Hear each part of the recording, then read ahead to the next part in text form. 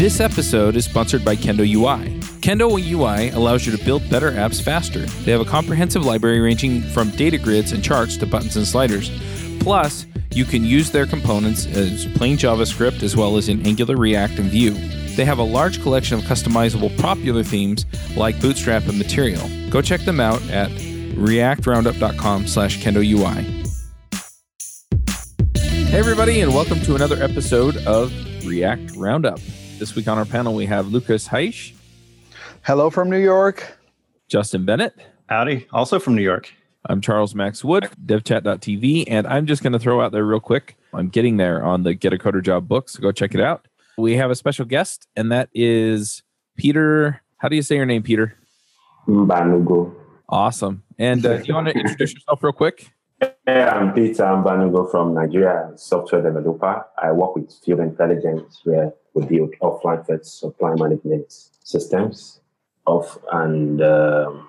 We also have some other products for drug distribution also. So I also do some technical writing and a few other things outside of coding. Awesome. Well, you wrote this blog post about a real-time editable data grid in React. Yeah. Which sounded really interesting. And I thought maybe we could just start there with what you built and how it works, and then we can dive into some of the more specific things that are there. Yeah, it's a real-time editable data grid that it allows you to have some data on a data table that you can edit and then have the data updates synchronized across any connected browsers or devices. And I built that with Harmony Sync. Harmony Sync is a real-time state synchronization service that allows you to store and synchronize an application state in real time. It has a simple API that helps you avoid designing context-based logic from scratch, persist state, and handles conflicts to a good extent. And for the blog, I did a basic demo that I just plugged in with React Table and hooked it up to a couple functions to be able to get data updates as it connects and update the React app. That's cool. Yeah, Peter, one question. I was looking at the post, and I saw that you also built the Harmony Sync service, right? Yeah. Right. Yeah. I built that after I had a couple of, I think I worked with real-time stuff a bit sometime in the past and a bit this year. One of it was trying to do a language exchange application, which required me doing some real-time chat. And most of the time when I've done something like this, I had to use maybe some Socket.io or some similar open source libraries. And most of the time I have to figure out a way to design how the messages will go across the channel and how to persist the messages. And then I built a chat API that allows you to easily plug into applications and connect and broadcast it to also persist. But that is still in the backlog. I didn't follow up with that. Then I decided to work on Harmony Sync, which is basically just for application state and provide real-time API and avoid me always repeating the task of having to figure out what to name my channels or how to design and where to persist data. So I wanted a simple API to do that. That's how I built Harmony Sync and blog about it, marketing, and hopefully by next month I should be able to launch a product. That's really awesome. So the Harmony service says, just reading your marketing material, says that it handles going offline. So that's a really challenging problem, something that I've been playing around with like service workers and stuff to kind of work through recently. How are you kind of solving that problem? For Harmony Sync, it's basically maybe doing some intermittent connection, maybe when you are already connected and you lose connections all of a sudden, and then when the network is back on, it tries to publish any requests you made to the server. If you did them while offline, it would get the latest of the state if you're already working with an application state, but they didn't make any changes. So you typically, maybe if you are not connected and you try to initialize the SDK, it won't connect because it will need to make connection to the server. It only does that maybe for irregular connections or scenarios where the connection is breaking. That's awesome. And in those scenarios too, if two users make changes to the data at the same time, it tries to pick one of them and broadcast that as the latest change.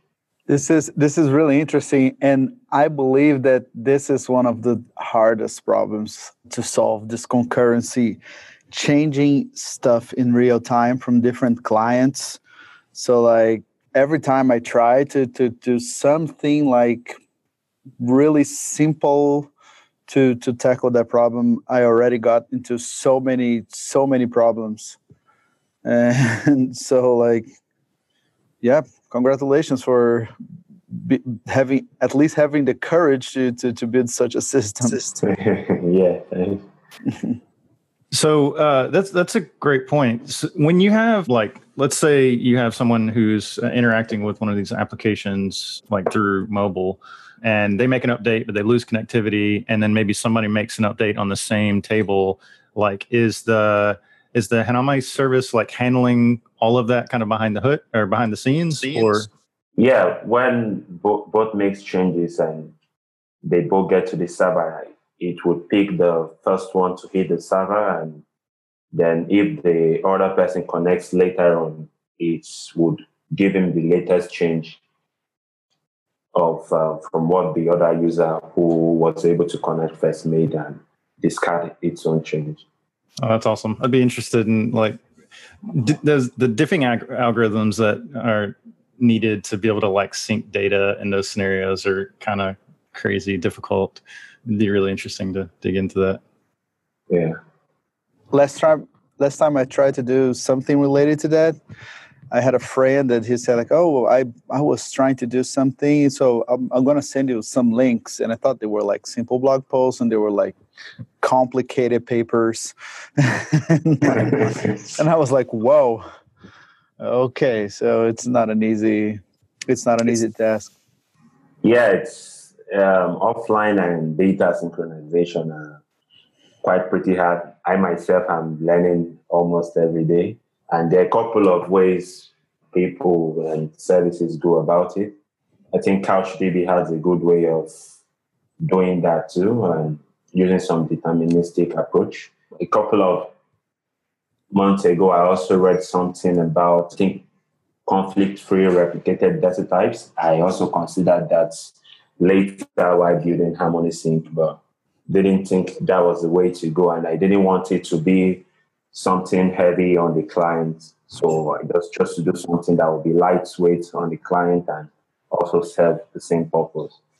Okay, so if I set up Harmony Sync connection and I'm using bringing back to the React world, right? So you have to work with it in kind of a reactive way, like with observables and something like that, right? You need to like listen to events and react to that.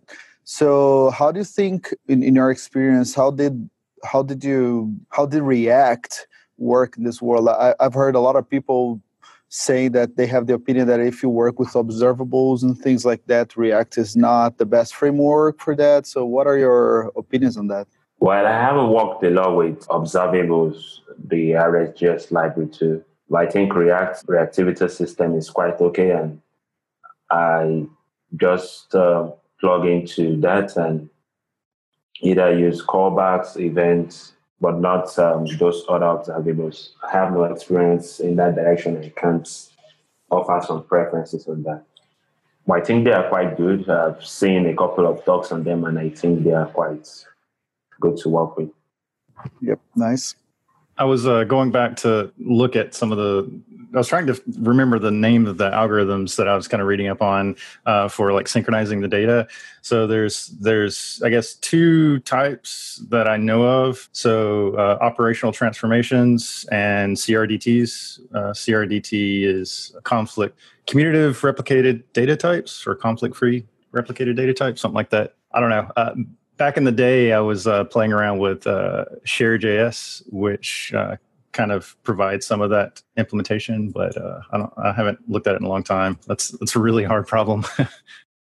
Yep, definitely. Like all these when we start working with the offline world, we were bringing like a new time variable to everything we do, right? So back when we could still log things and make sure that we have like IDs, like this particular session is only going to communicate through this device and things like that. Now that we have like multiple devices and they can be really far from each other in terms of time, like I can be like offline for 1 hour and then I have a bunch of updates that I need to send to the same server. I think this is a really complicated world. It's even, one could say that there are a lot of techniques that now we use in UI that are similar to those problems, because UI is the same thing. You have a long living process and people are just sending events to your screen. You need to react to them. You need to make sure that your UI is on states that are not impossible to get and communicates well with the services. This is definitely a hard problem we're solving now. Yeah, I'm glad that like some of these problems are a little bit more approachable now. So I think for the longest time, just because of the complexity involved in, not just like solving data synchronization, but even like interacting with applications with an intermittent internet connection, that's kind of made a lot of, our products or things that we build not really approachable to those who might have like not a great or network connection, and I also think about things like how does performance play into this whole story too. I mean, so it not only like synchronizing data offline, but like what if you're intermittent connection and you're trying to download this service worker or whatever just so you can have offline support, but if it's like really huge, that could be interrupted and then you can't use the application anyway. So these are like problems that I'm glad to see that there's more initiatives to tackle these. Yes, the interesting thing is that I believe that today in the mobile world it affects everyone no matter where they are. Like back in Brazil, we had problems with connections because it is Brazil and some areas you just like can't have a good connection. And now living in New York, when you think, oh, it's super developed world, like just enter Subway and you also lose your connection from time to time. So I think this is a problem that affects probably like anywhere in the world. If you are on mobile, you'll be offline at some point, right? So you need to deal with that problem. Yeah, I agree. I think initially I thought offline and this connectivity issues were something we experience here in West Africa because of connection issues, which also got me really interested in offline first.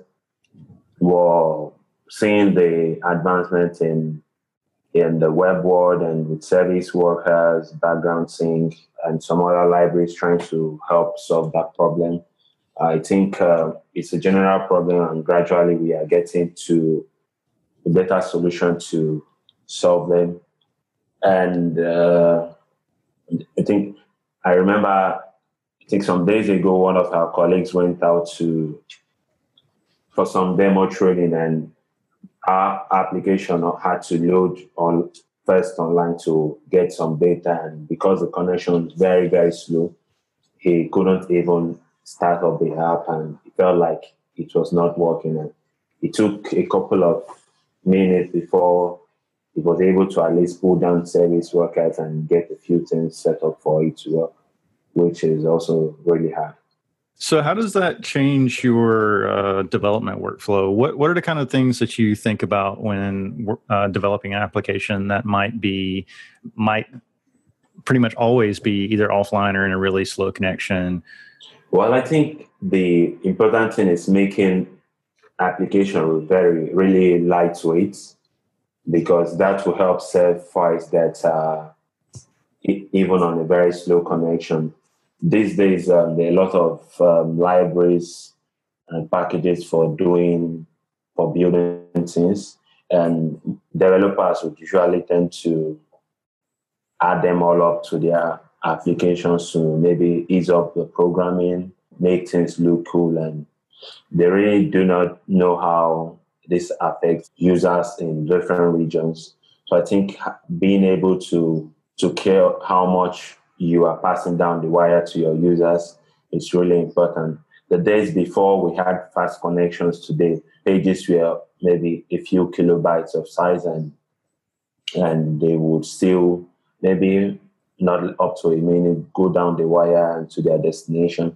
But with the way it is today, you see applications that could take up to 5 megabytes of data to just load the page for the first time. And it's really frustrating for first-time users.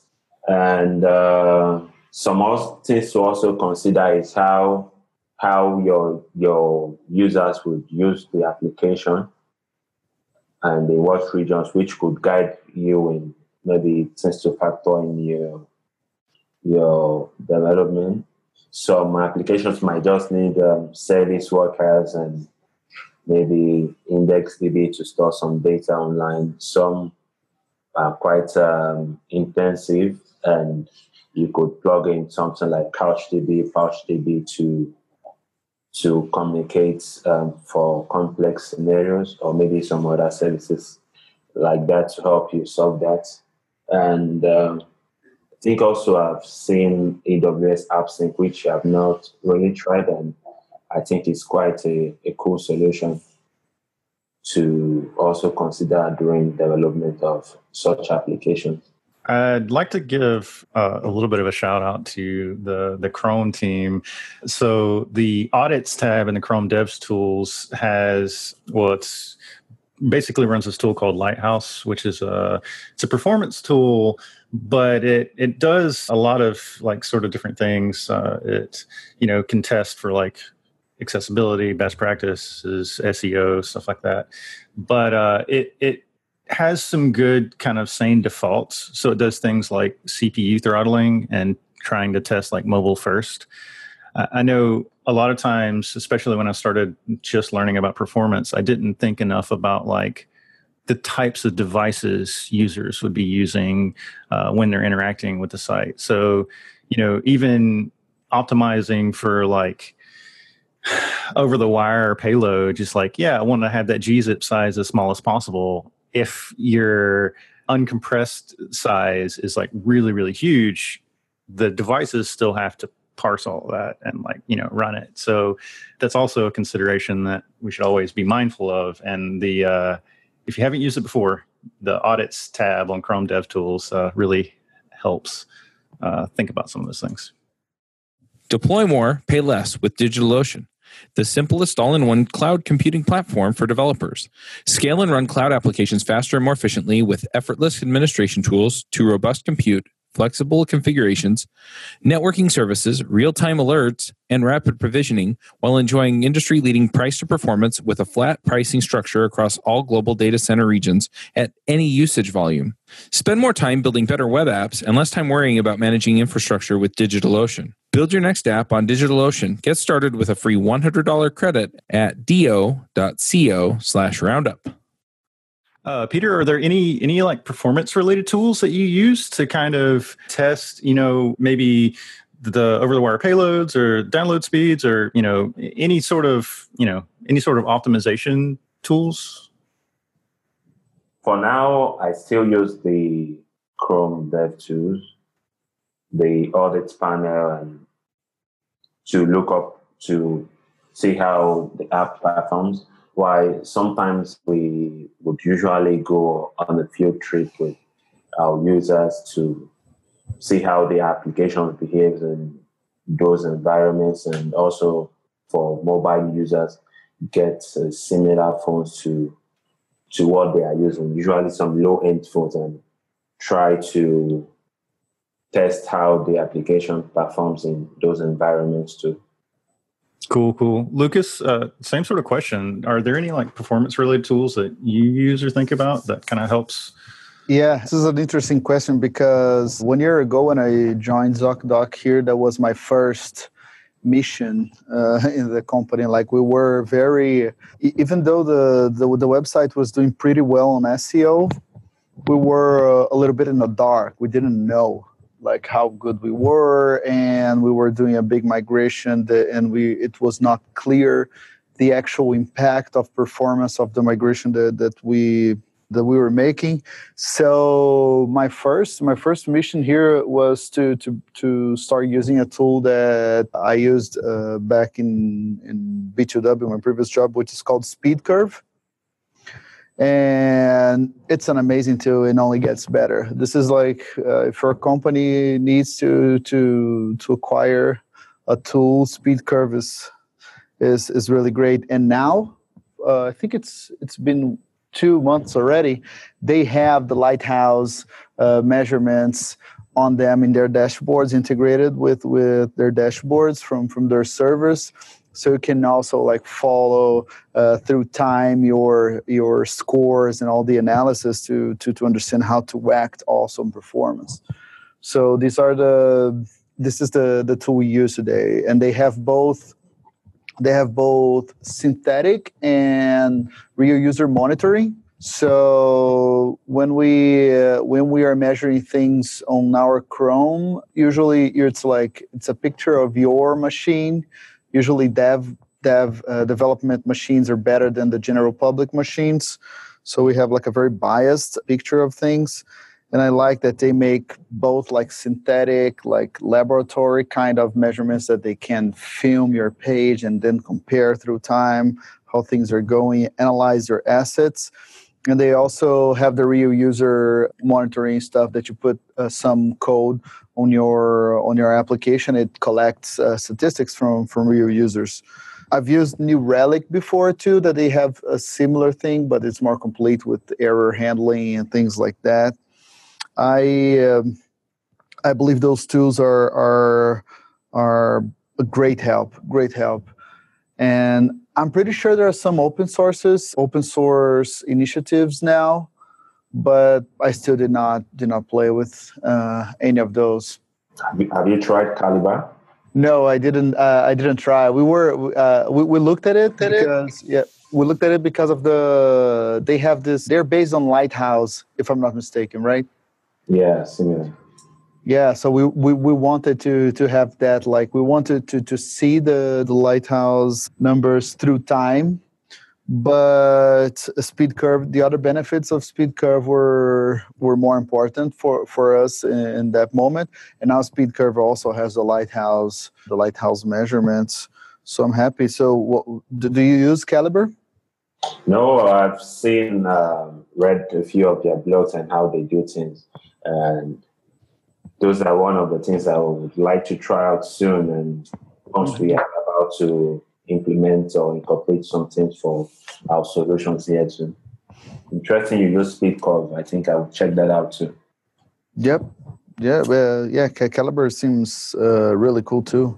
Yeah. I also used SpeedCurve at my last job, and it's really great. One of the things that I think is a little bit underrated is that it gives really great visualizations that are kind of easy for people to see. So we used SpeedCurve to kind of tell the performance story, which is something that is a really important thing, especially if you have to, report to executive members of staff. It's like, performance is hard to describe, and it's a complicated problem. But having like good visualizations where they can kind of see like where we're at, how we're doing relative to where we were, is pretty powerful. Yeah, and so I have an interesting story about in my previous job in B2W, we used speed curve to monitor also both real users and the synthetic measurements. And our website was getting slower and slower. Like every month, it would get slower a little bit in our real users. And we were making it better and faster. So in the synthetic measurements, we were getting faster, but in the real user monitoring, we were getting slower. So we thought there was problems with the tool and things like that. We could not understand, like for at least, I don't know, like an afternoon, that crazy puzzle was in our minds. We were like, what is happening to our application that it's getting slower as it gets faster? And it turns out that as the application was getting slower, more people were starting to use it on mobile. More people were being able to use it on mobile. So the real user speed was going up because more people were using mobile. As soon as we start differentiating desktop from mobile, we saw what was happening. So the share of mobile users was increasing because performance was getting better. So if you put everything and you look like an overall average of the time, it was getting slower. So that was an interesting lesson on like how to look at data, how to interpret data, how to get knowledge and insights from it, and really interesting. So on desktop, it was getting better, but for the mobile users, it was slower. No, actually, it was getting better for everyone, but more people were migrating to mobile. So more users were using the website from their cell phones. Oh. So as more users were using their cell phones, the average performance of our real users was going up. Oh, I see. Yeah, so it's interesting because since you made the website faster, more people were able to use mobile.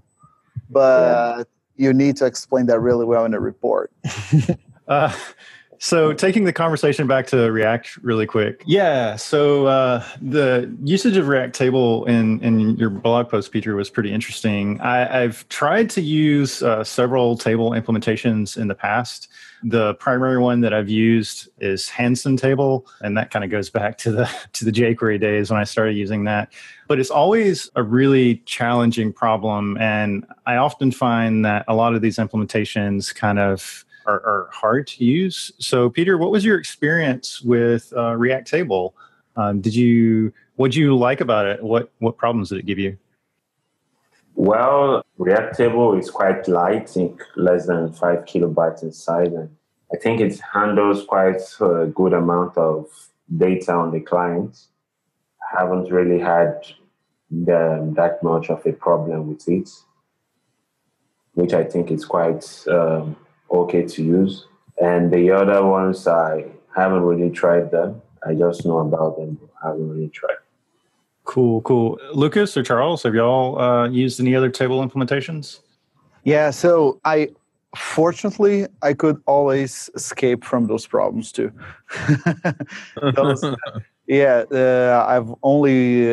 I never worked with either like big tables that need to have rendering optimizations in order to render the massive data, or tables that need to be edited and stuff like that. So I don't have a lot of experience with those components, only playing here and there. And it's always like very interesting because it's one of those components that are fighting a little bit the web, how to say, the platform, and it's always a good source of interesting solutions. Yeah, and I've played with a few. I've kind of fiddled with my own for certain things, and then I've also, for the most part, I've used things that don't do the sync part of this, but they have all of the like editable Datagrid kind of things. So Kendo UI has one, I think. Oh, what's the Grape City one? Anyway, so they kind of have these nice sortable, editable data tables is another one that I've played with. So they kind of come with a bunch of features plugged in. And I find that I either need something that's really, really bare bones that just kind of displays the data, or I need something that or at least I want something that's a little more interactive, and so I reach for Kendo UI, or I think another one that I've seen but haven't played with is Grid. So yeah, I tend to go to one extreme or the other, and I generally don't build that particular part of the solution myself. Yeah, it's a really hard problem, especially just the problem of like having this really long, indefinite list of things potentially that you have to render out. A library that's been on my radar recently is React Window. It's by one of the React core team members. I forget his name though. Anyway, it just optimizes like long lists. So as you scroll through them, it doesn't like render the entire list. It just kind of renders the things that are kind of in the current window, or above and below a certain extent. Brian Vaughn is Brian Vaughn. Yeah, that's it. But that's a really cool library. So if you're thinking about rolling your own table, which I don't recommend. It's one of those interesting problems to try to tackle a little bit as a learning tool, but quickly, like you find so many edge cases and so many optimizations that you need to do that you just reach out to a good tool. This is also like an interesting question. Like, how do y'all decide when to actually start using a library? Is it as early as you can? Like first, you try to find libraries for your problems. Do you try to like a problem like that? Do you try a little bit yourself to see where it goes? What is your thought process on that?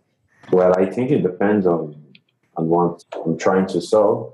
For data tables, I've always used something used by others. I think the people that does Kendo UI use to do something for ASP.NET Web Forms back in the days. And I was practically using their products for applications in the .NET world. And for JavaScript, I basically look for some libraries, and maybe based on popularity and how easy to use it is and the documentation. I think this is a really fascinating question. And it's one of those things where I don't think there's a one-size-fits-all answer. So to me, it's always a balance between product deliverable needs, like, shipping as whenever you need to ship, what the actual needs of the product are. Is there a library that fits those needs? Performance, testing, maintenance, like all those sorts of things. Like if the library is popular and well-maintained, then, it's code that you don't have to maintain. But if it falls out of popularity, if it, isn't maintained anymore, there can be risk associated with that. On the other hand, if you're doing it yourself, then you have the debt of maintaining that. So it's a pretty fine balance. One of the things that I find myself doing a lot on like personal projects is I will default to using a library first for any feature that is relatively large, but not like critical to what I'm doing.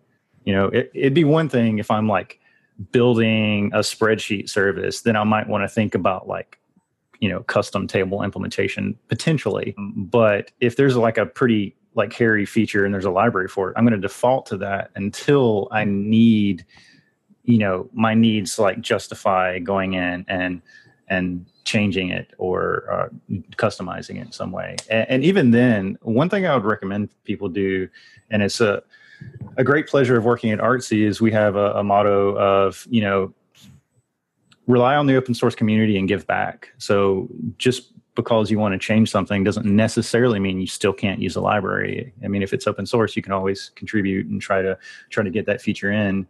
It's a great way to learn, but it all goes down to like what your needs are. Yeah. I think in a similar way, it's probably the same answer as buy or build, right? When you are able to buy a tool or something like that or build it in-house, it's all a matter of if it's the more generic things are, the less you want to try. You would like to spend time on that because you want to differentiate yourself. Right. So some problems are already really well solved. Like you can go to the extreme of like versioning control. Like I love GitHub. I don't need to create a GitHub just to start coding, right? So I'm going to use GitHub. So, and if you go on that beginning of the spectrum until like the libraries you use, there's like a cutting point. Find that cutting point is complicated sometimes. And because I've been burned from both sides. I've been burned from both try to do in-house something that is simple today, and when it evolving becomes a big burden on us, and it's not something that we should be working on. It's not our product. And on the other side, we've been burned about like abstracting too early, like getting something too early, and that library doesn't scale well with our other problems, and then we need to choose a different one. And so I've been burned by both sides. I find it interesting that Peter is here today because he actually created a complete service for real-time updating. So this is interesting. So if you're going to build, try to make a business out of it, right? Yeah, so right. Charles, I'm curious what your approach is. I know that you have like a whole lot of stuff going on, and I'm sure that there's some different considerations of when to build versus when to use something off the shelf. Kind of, what's your thought process around that? My process for a lot of this stuff is if I can find something off the shelf, I will use it. Generally, the amount of time it takes me to build something versus what it costs to run a service or, to pay somebody for a service, it's not even close, right? My time adds up much more quickly than the dollars do. So yeah, if I have the choice, I'll pay for something off the shelf. That said, I only mess around for so long though before I give up. Oh, there's nothing out there that does exactly what I need, and then I'll go build it. So one example of this is I tried for a long time to run things with like Google Docs and Zapier for the podcasts. Mm-hmm. And I finally just gave up, right? With all the different scheduling and outreach and all the other things that I have to do. I got kind of close with Zapier, but it's basically it just ties together a bunch of other systems. And I got to the point where I realized that I just needed to put something together that would just do what I needed to. And so I started building it in Ruby on Rails. So yeah, so as far as, when I opt for one or the other, if I can't find something that will do enough of what I need, then I opt for paying or building something. But generally I'll just go and pay for it and see how close I can get. I like that approach. Yeah, I think we don't do a very good job in general of valuing our time or like understanding how much or how expensive time is. So that's a really good point. Yeah, it's hard. And I think a lot of times as well, I mean, I'm in the position where I own the business and, I spend a lot of time doing the podcast production and management stuff. And so my time being of value is more of a thing for me. I think a lot of times it's easier to fall into the trap if no matter what you do, as long as you're showing up to work, they're going to keep sending you a paycheck. So unless you're falling behind on the other things that they've put out as expectations, and not all businesses are good at that, you can go out and you can work on more or less whatever you need to get the job done.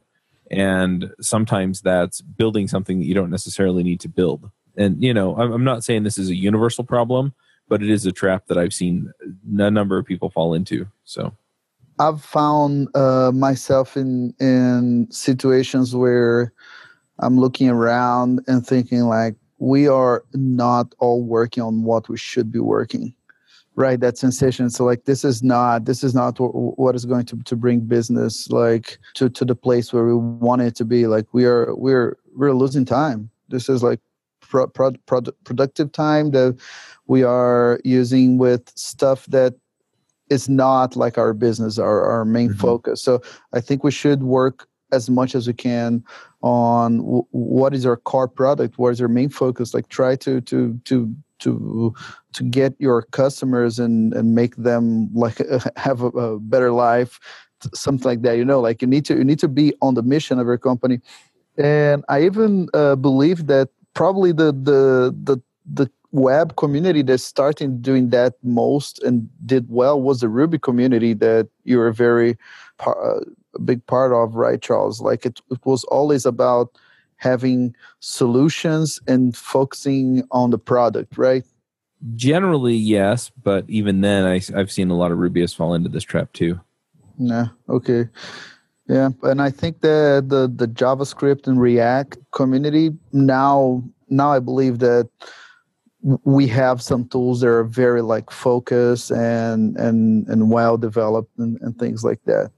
But as we all know, it's super easy to fall. We are all developers, engineers. We all love to play with building blocks. So That's true. Yeah. I have to say that I've actually had a few people have to remind me, dude, you're a developer, you can fix this problem, because I complain, I've spent years looking for the right solution. And they're like, yeah, if you spent years looking for it, it's either not out there or not easy to find. And dude, you're a developer. And so that's it. I opt so strongly the other way sometimes that I need that reminder that, hey, I can go build it myself. Yeah. The thing that I struggle with a lot is just really estimating like what the difficulty of something is. So I'll be like, oh yeah, I don't know of a good solution for this. And I am a developer. I can build it. But then like I start on it and then I realize like all the steps that I need to take to get to wherever I need to be for this thing to be useful. And it comes back to, is this valuable enough for me to invest this much time on? And a lot of times I end up stopping like partway down that path just because I realize that the value that the final solution will provide me doesn't really justify the time sink. Unfortunately, though, generally, I don't find that out until I've invested a good chunk of time into it. And then the sunken cost bias kicks in and you're like, oh, I already did all this work.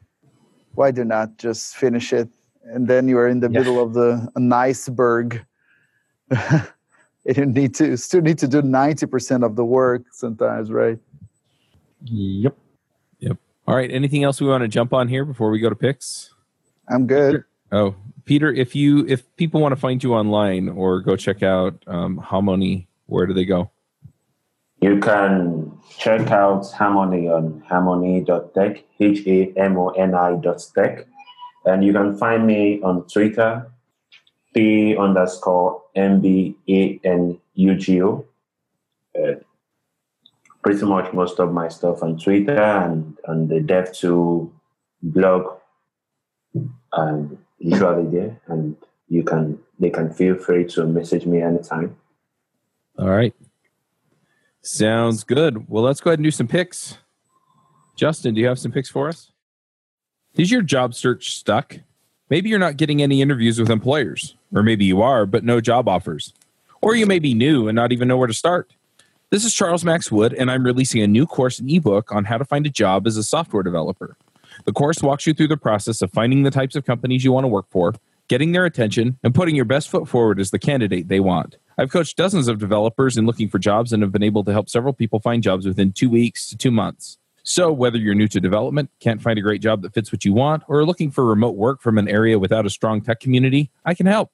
Go to getacoderjob.com and sign up today. Sure. Yeah, I've got two picks. One is, I guess, a little bit personal. I work at Artsy, and we have an engineering blog. Kind of encourage all of our engineers to contribute to this as a part of like our learning journey.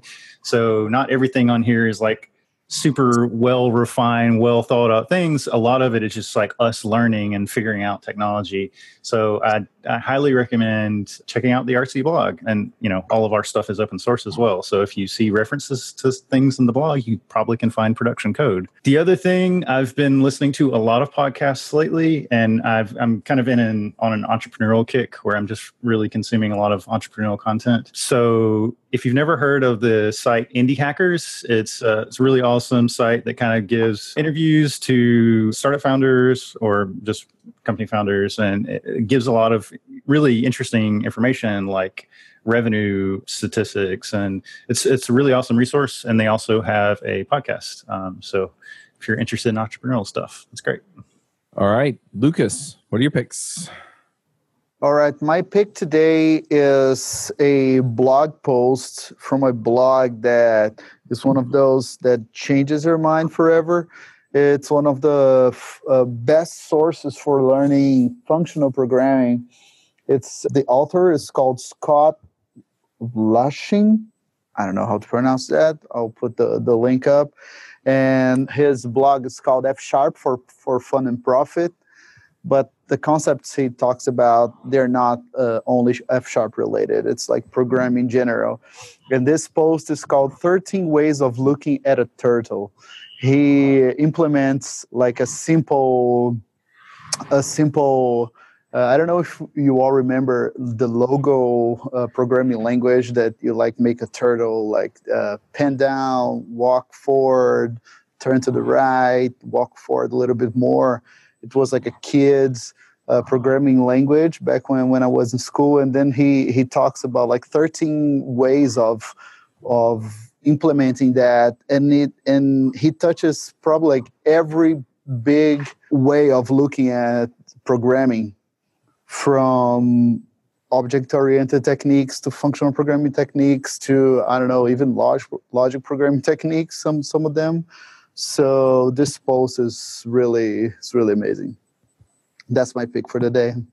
All right, cool. I'm going to jump in here with a couple of picks. We talked around some of the concepts of a book I just finished. And so I'm going to call out the book, and then I'm going to just, really quickly make the connection. The book is The One Thing. And it talks about, what is the one thing that can make things easier or make things so that you have to do them anymore. And we talked a little bit about, okay, should you build it or buy it, or subscribe to it or whatever. And yeah, it's that same kind of focus. It's what can I do right now that's going to have the biggest impact on whether or not I need to continue doing something or things like that. And so, just that recommendation, just look at it from the standpoint of what's going to mitigate a whole bunch of effort. What's going to save me the most time, what's going to have the biggest impact on the big thing that we're about at whatever company you work for. So I'm going to throw that out there. I have a few other things coming along. One of them is, I guess it's kind of an announcement. So I am finishing up the Get a Coder Job book and video course. As we record this, it'll be out next week. So if you want to go out and pick it up, if you're looking for a job, you're trying to find your first job, or you're not sure you have enough experience to get your next job, or if you're working remotely, I kind of treat all three of those in the book. Most of the concepts are the same. Some things change for remote, but they're pretty minor things. It's just kind of in the approach you use to get noticed. But yeah, definitely check that out, getacoderjob.com. One other thing that I just set up is I've had a lot of people asking me for t-shirts and mugs and stuff like that with the podcast artwork on them. And so if you go to swag.devchat.tv, I've been putting that artwork up. And so you can pick that up there. And then finally, I set up a Kickstarter, and it'll be interesting to see how this all goes. But the project is called codebadge.org. And what it is I want to build an application because I get asked by people all the time, how do I stay current? And I give people general guidelines. But most people, they kind of need the step-by-step process, and I'll probably wind up making a course on this to keep current. But I thought, well, what if there was like a badge or some kind of, social proof that people could use to say, hey, I've spent a couple hours, studying Webpack, or I've built a Webpack config, or I've built an app with Redux, or I've built an app with MobX, or, so just things like that. And so it'll allow people to basically claim the badges for the things they've worked on and allow them to link back into pull requests or projects on GitHub so that they can say, I've done blah, blah, blah with MobX. Here's the badge, right? And then if somebody clicks on their badge, then it'll take them and it'll show them they built it. Here's the project they built with MobX, and they can see what they did with it. So anyway, kind of a fun idea. It's up on Kickstarter. And I'd really appreciate the support. If you go to codebadge.org, it should have a link on there that'll take you there. And you can also sign up for the launch email for when that goes live. So anyway, sorry to plug all the stuff I'm working on, but that's kind of where I've been thinking. Peter, what are your picks? Well, I have a couple. I think the first one for me is a JavaScript library called Hoodie. It's an open source, fast and simple backend as a service that you can use to build offline first JavaScript apps. And you can find it on hood.ie on the internet. My second pick is a podcast by Reid Hoffman of LinkedIn, Masters of Skill, where he interviews a couple of business owners, founders on how they scale and grow their businesses, which I think is really interesting for people looking to go into the entrepreneurial world.